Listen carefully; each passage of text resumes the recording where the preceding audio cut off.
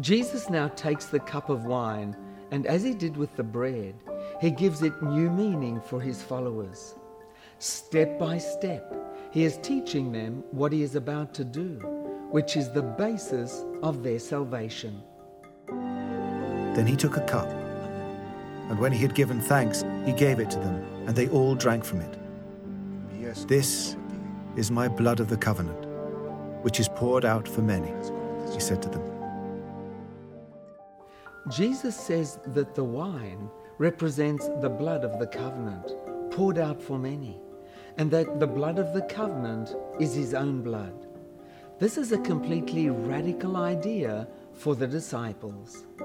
Jesus was saying that the covenant of salvation between God and his people, which every Jew knew about and relied on, was centered on him, because the sacrificial blood was at the very heart of the covenant.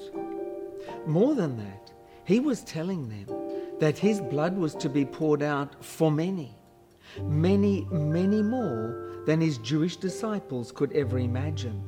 It was poured out for the salvation of the world. The gospel tells us that when Jesus gave them the cup, they all drank from it. You see, it's not good enough to have been told about the blood of Jesus.